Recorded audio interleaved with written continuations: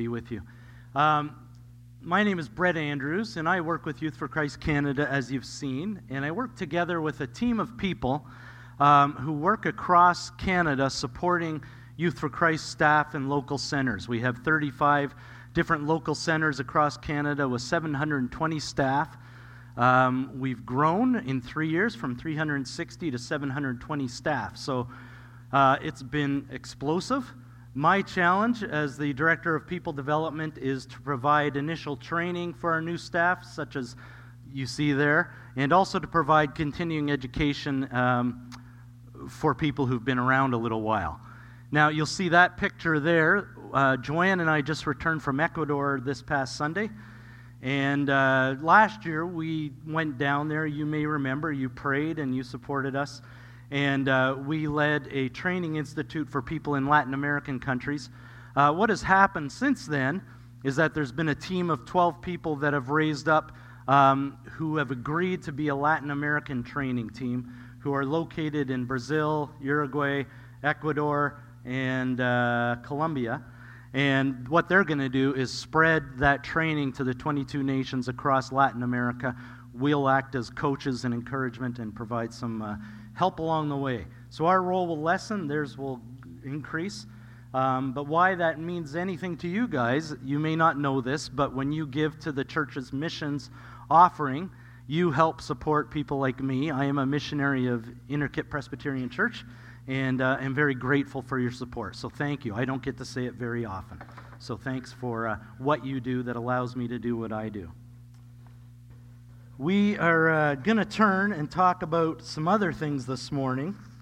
And for some of you of a certain vintage, this badge is going to bring back bad memories. You may need counseling.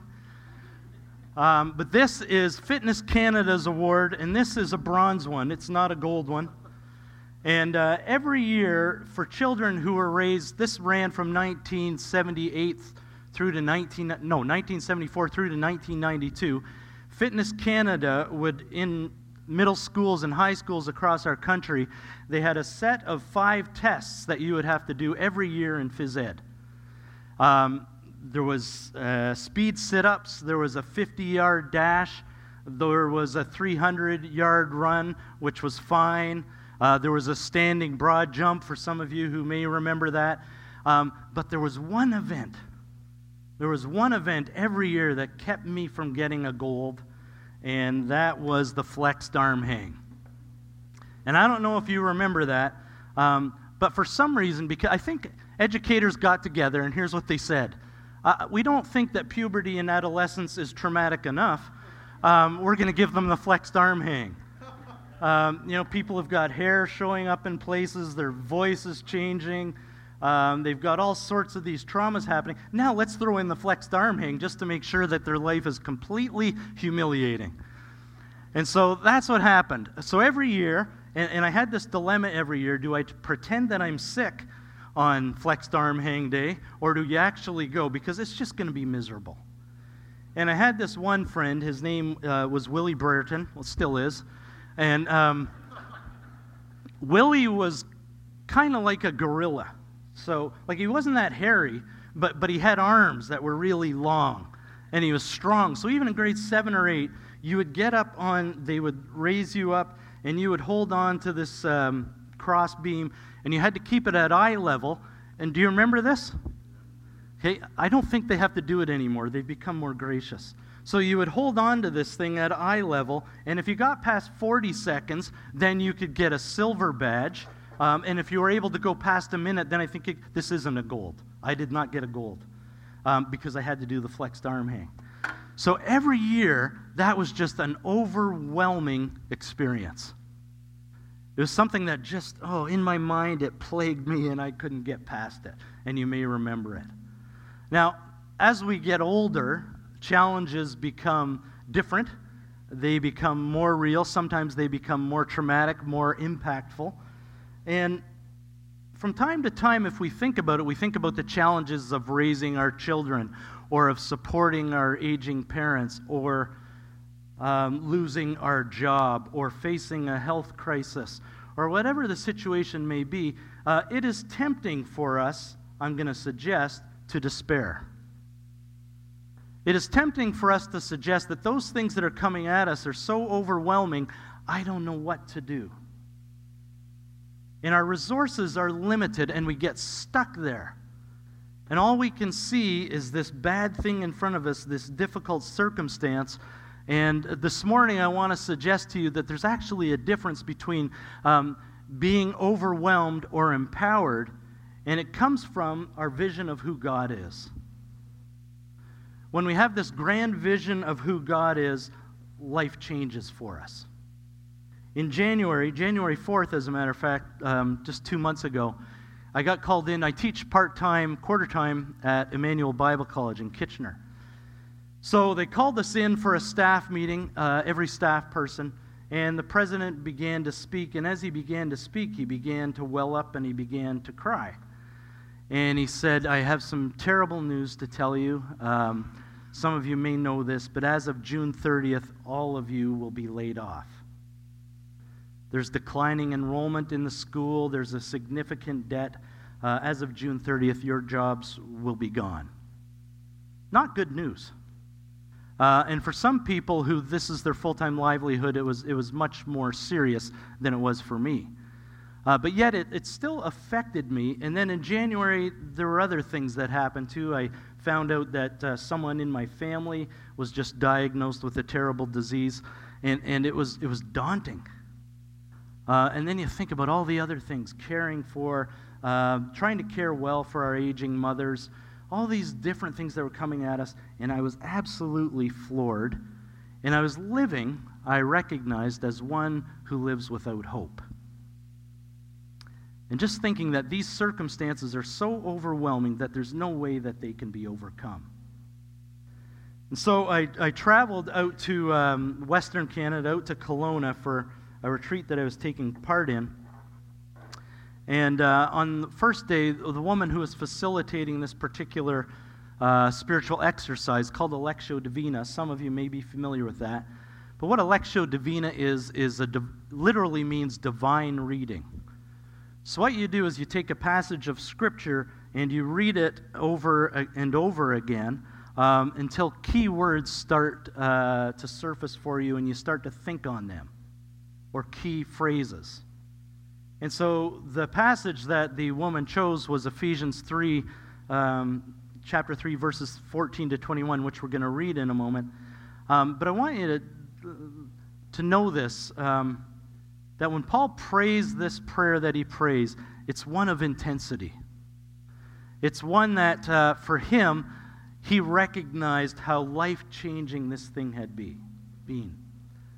So there I sat in this workshop, just feeling absolutely miserable, for an hour and 15 minutes. And then we had to come back together, and you had to debrief with two people. And I was debriefing with two young women that I happened to know. And so we got together in our little triad, and they said, Brett, why don't you go first? I said, oh, okay. And I looked at them, and I said, this is going to be heavy. And they said, really? I said, yeah. Because I have just recognized that I have caught myself in a temptation to despair. And what I have done in those moments and in those days before that is that I've actually limited the power of God to work in my life because I have thought of Him like me, that His resources are limited. And that's the danger we run when we think that our circumstances are so far-fetching, that they are so powerful that they cannot be overcome. We actually negate the power of God. And so there I stood, feeling very grateful for what I had encountered in God's Word, but also recognizing I need to allow God to work in the ways that He wants to work, with power and with might and with strength. So let's look at Ephesians 3:14 to 21 together. My hunch is that if you're anything like me, that from time to time you struggle with situations, and that from time to time you also limit the power of God. So Paul begins, when I think of all this, I fall to my knees and pray to the Father. Keep going, please. the creator of everything in heaven and on earth. I pray that from his glorious, unlimited resources, he will empower you with inner strength through his Spirit. Then Christ will make his home in your hearts as you trust in him. Your roots will grow down into God's love and keep you strong. And may you have the power to understand, as all God's people should, how wide, how long, how high, and how deep his love is. May you experience the love of Christ, though it is too great to understand fully. Then you will be made complete with all the fullness of life and power that comes from God. Now all glory to God, who is able, through his mighty power at work within us, to accomplish infinitely more than we might ask or think. Glory to him in the church and in Christ Jesus through all generations, forever and ever. Amen. Some time ago, a friend of mine named Steve Brown wrote a book called Leading Me. And he talks about this verse that'll be familiar to some of you, Proverbs 29:18, that says, "Where there is no vision, the people perish." And we often think about that passage, particularly those of us who work in leadership training circles. You'll hear that verse and people will think, well, what is your vision? And then we'll talk about the grand plans that we have made and those strategic things that we have planned, but it's missing the point of what that verse is about. The verse is actually about where there is no vision, the people perish. The idea is that our vision needs to be a big, grand one of who God is. It's not about our plans at all. It's about how we understand God. And when we understand God, that makes a huge difference, because if we don't have a good understanding of God, it leads to chaos in our world. That's what the verse is really about. So when Paul's talking in this passage, and he said, he's thankful for all that has happened, he's doing that because he has a huge vision of who God is. According to Steve Brown, he says, everyone has a vision of God, and how we see God shapes us. It impacts our thinking and our actions. Though it may be subtle at times, our vision of God profoundly influences how we live. Some of you will remember the passage in Exodus chapter 33 when Moses has this encounter with God. And Moses is a very interesting guy to me. You would think that somebody who has encountered God in a burning bush. So you're standing in front of this bush, and the thing's on fire, but it's not burning up. You would think that somebody like that would be so sure of God's presence that they would never waver. You would think that somebody who has seen God deliver all these Israelite people from all these plagues, who's had these ongoing, constant conversations with God, you would think that that person was okay and would never waver in their faith. And yet he does. And I want to read just this passage for you. I have to stand still. I also lost my glasses in Ecuador, so when I put them on, I look at you and I feel kind of woozy. So I just have to look down at the page here. Moses said to the Lord, "You've been telling me, take these people up to the promised land, but you haven't told me whom you will send with me. You call me by name and tell me I have found favor with you. Please, if this is really so, show me your intentions, so I will understand you more fully and exactly what you want me to do. Besides, don't forget that this nation is your very own people." Do you think God would have forgot that? It's kind of interesting to me that Moses challenges God this way. And the Lord replied, "I will personally go with you. Moses, I will give you rest. Everything will be fine for you." Then Moses said, "If you don't go with us personally, don't let us move a step from this place. If you don't go with us, how will anyone ever know that your people and I have found favor with you? How else will they know we are special and distinct from all other people in the earth?" And the Lord replied to Moses, "I will indeed do what you have asked, for you have found favor with me, and you are my friend." Then Moses had one more request. "Please let me see your glorious presence," he said. The Lord replied, I will make all my goodness pass before you, and I will call out my name, the Lord, to you. I will show kindness to anyone I choose, and I will show mercy to anyone I choose. But you may not look directly at my face, for no one may see me and live. The Lord continued, stand here on this rock beside me. As my glorious presence passes by, I will put you in the cleft of the rock and cover you with my hand until I have passed. Then I will remove my hand, and you will see me from behind, but my face will not be seen. It's interesting to me. I do have a friend who asks me all the time, if you could be anywhere in history, where would you like to be? And it's fascinating to me because I often choose that I would like to be with the disciples. And at the end of Matthew chapter 28, you'll know the passage about the Great Commission where the Lord says, all authority in heaven and on earth has been given to me. Go therefore and make disciples of all nations. Just before it gets to that place, it says, and the disciples were gathered there, but some still doubted. It's a very interesting little phrase. Some still doubted. I'm thinking, okay, they've had 3.5 years of sitting around on the ground with him day and night, question at question. Would God's presence not be so real to them that they would never shake, that they would never waver? But in fact, they do. So here's this reminder that I think we constantly need to be reminded of God's goodness to us. We lose that thought. We lose that understanding. We lose that glimpse of His goodness because we get caught up in our circumstance. Lisa Sharon Harper has said this, that there's a difference between thick and thin faith. Thin faith relies on what others tell me, like your pastor or whoever happens to be speaking up front that day. It is not experienced, studied, or nurtured. It is not anchored in context. Thick faith, in contrast, is rooted and established. So it's interesting Paul uses those words, rooted and established, that gardening term. Joanne and I have a tree in our backyard, a linden tree, that I think because of the wind over the years, it's just slightly off center. It's looks like someday it may come down. But I'll tell you, I'm very grateful for those roots that kind of go over all of my yard. I know that because I run over it with my lawnmower regularly. That these roots go down very deep, and that keeps the tree up. It keeps it secure. If it weren't for those roots, that thing would come tumbling down very quickly. He also uses this term of foundation, which is a building term. When you build a house, you want it to have a good, strong foundation. You want the beams to be correct.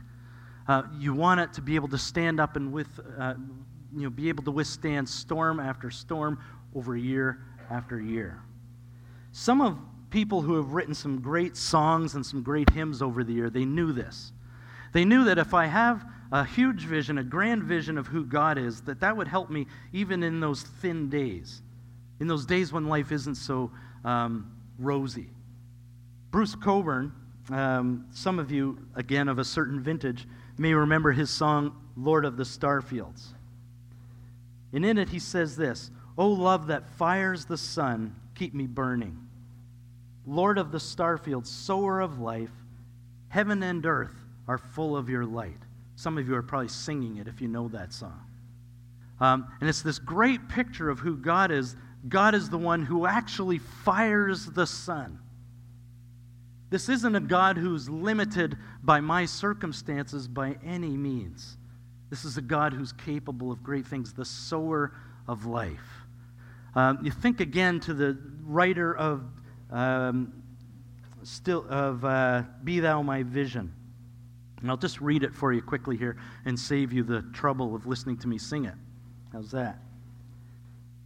Be Thou my vision, O Lord of my heart. Not be all else to me, save that Thou art. Thou my best thought by day or by night, waking or sleeping, Thy presence my light. Be Thou my wisdom, and Thou my true word. I ever with Thee, and Thou with me, Lord. Thou my great Father, and I Thy true Son. Thou in me dwelling, and I with Thee one. Riches I heed not, nor man's empty praise. Thou mine inheritance, now and always.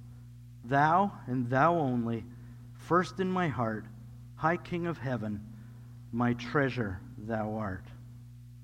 High King of heaven, my victory won, may I reach heaven's joys, O bright heaven's sun. So you hear this as the hymn writer, maybe he wrote it because he needed to be reminded. Maybe he wrote it because he needed to say, above all else, I need to have my mind and my eyes fixed on who Jesus is. It's a fairly common complaint against Christianity that people might level, an accusation that says, well, Sigmund Freud said, it isn't God just a crutch. People say in our day, Bill Maher and others, Christians, they want a God because they're not strong enough to handle things on their own. Exactly. Exactly. See, when we get to the end of our possibilities, when we get to the end of our limitations, the end of our resources, we say, yes, now, Lord, I surrender, and I allow you to work through me. That's what the Christian life is all about. And I prefer the word surrender rather than commit, because I know when I commit to something, that's good for about another 2 or 3 hours. And it's a difference to me when I surrender and I say, now I'm going to allow Christ to work in me. He will be the Lord of my life, and I will have a grand vision of him. That makes a significant difference because he's one with unlimited resources. The second thing we do, I think, to have this clear vision of God is that we cultivate gratitude. Paul says, when I think of all this, he actually uses it twice in the book of Ephesians. He says, when I think of all this. So for Paul, he's actually overwhelmed with the love and the power of Christ. Okay, here's this guy who's known what it's like to live apart from Christ, actually persecuting Christians and standing at the feet of Stephen as Stephen is stoned to death for proclaiming Christ. Paul was there. He was giving his assent. He was condoning that activity. So he recognized later on when Christ met him in a miraculous way, and he falls before Christ, he recognized just how far he had come. He recognized what grace had done for him. God's riches at Christ's expense. It's a good way to understand grace. God's riches at Christ's expense. Paul knew that. So when he writes this passage, this prayer, that's foremost in his mind. He's thinking, when I think of all this, it overwhelms me. And I fall to my knees. And it wasn't a common posture in those days. They didn't have churches where they had kneeling benches.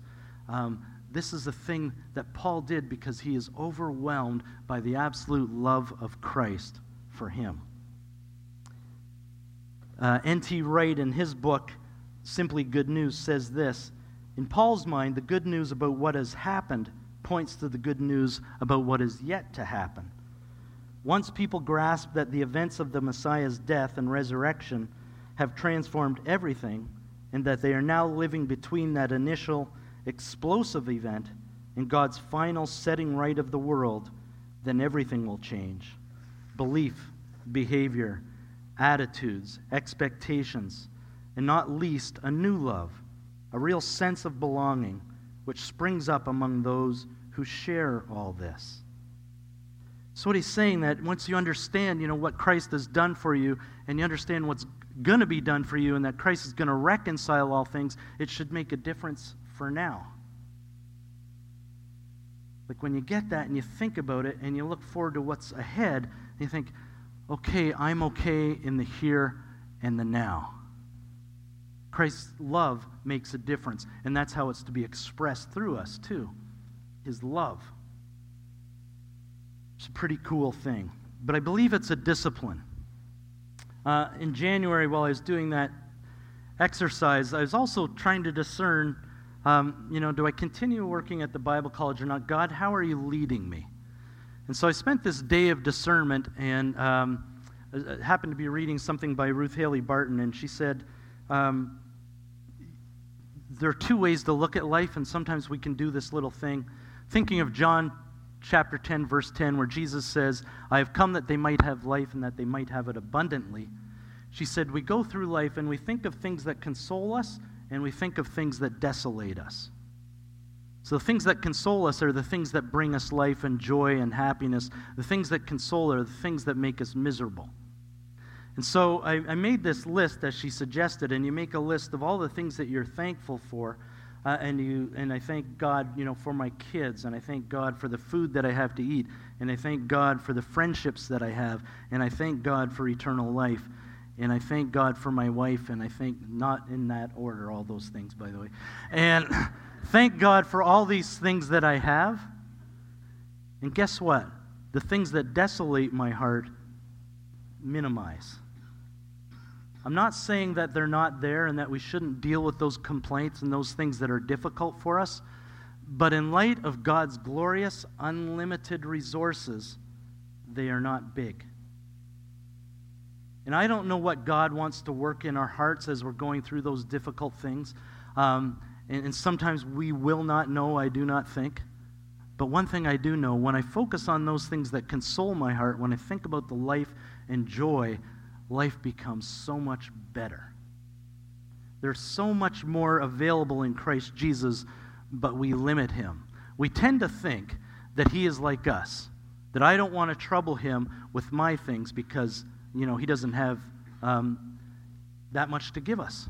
And so we hesitate to go to him. That's my limited resources speaking. That's my warped view of who God is.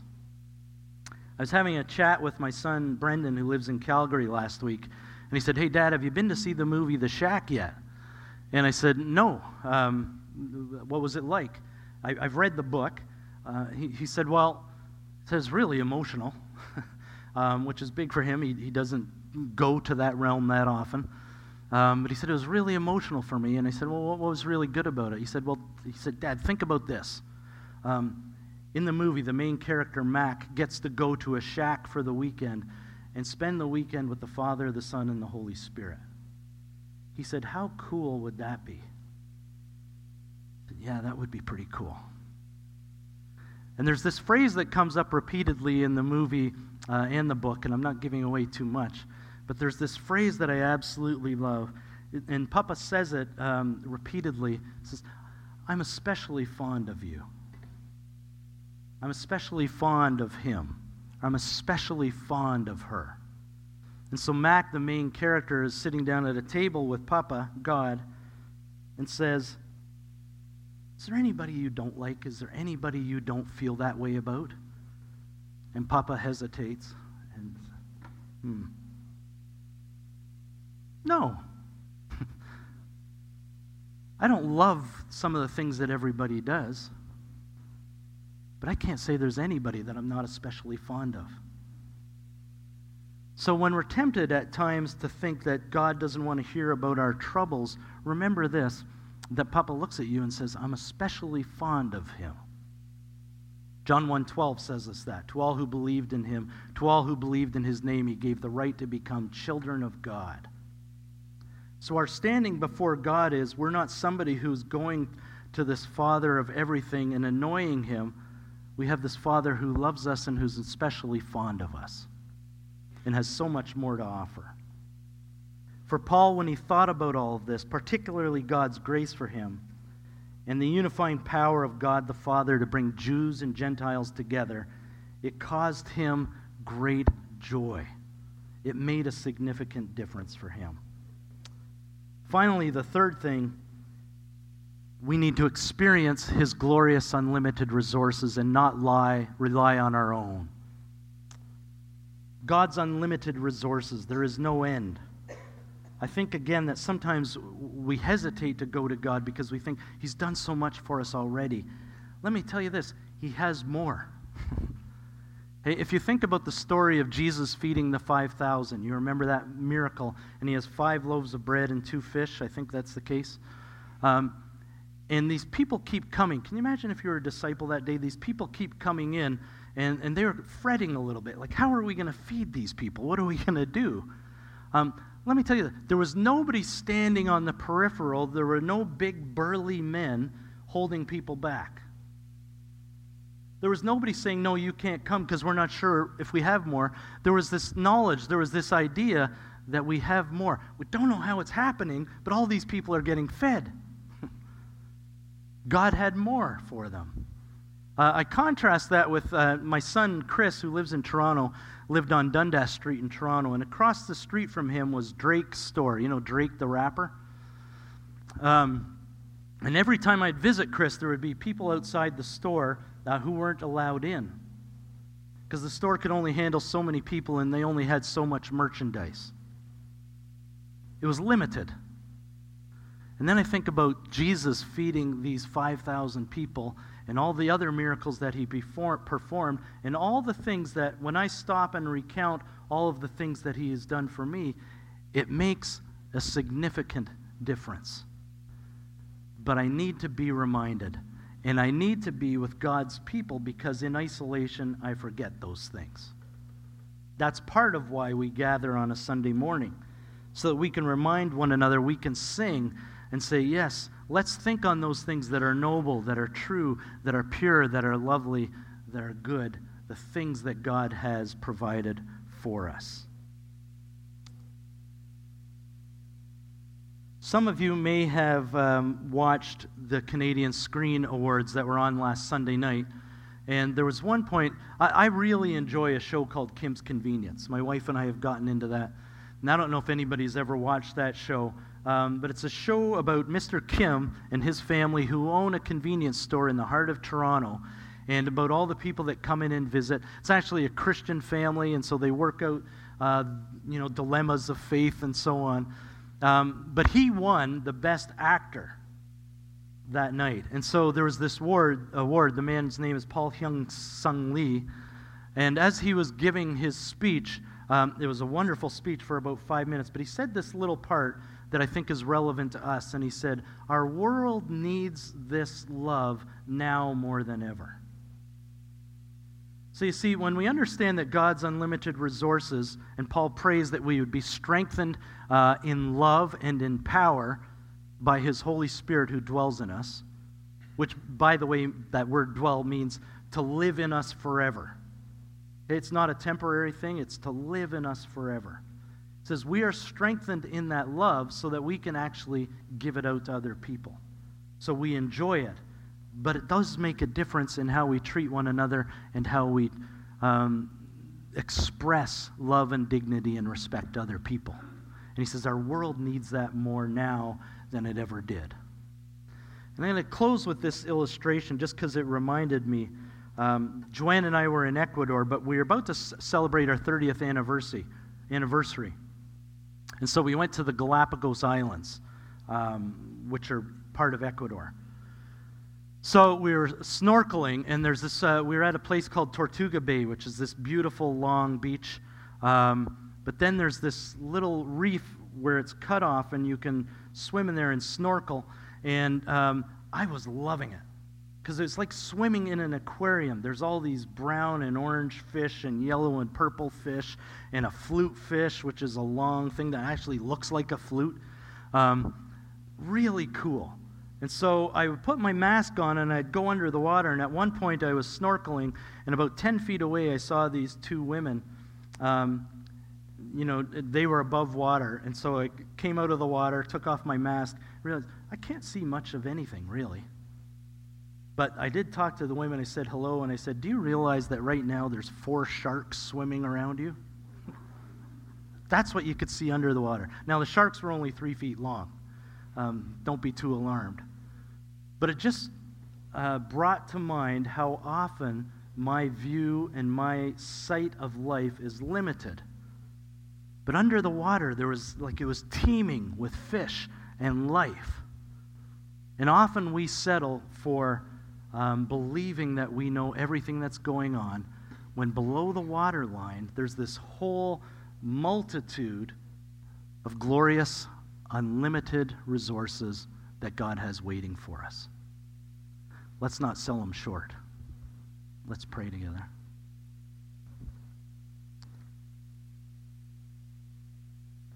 Dear Heavenly Father, we thank you for this opportunity to gather this morning to sing of your goodness. Lord, to meet with one another and to be encouraged. We thank you for the people that are gathered here and what you've done in their hearts and how you've reminded them of your goodness. I pray that we would never forget who you are and the might that you endow. And Lord, I pray that even as we go through this day and through the rest of our week, that we would be amazed by sightings and hearings of you and how you are at work. And I pray that you would strengthen us and give us power in love so that we might love others as well. In Jesus' name I pray.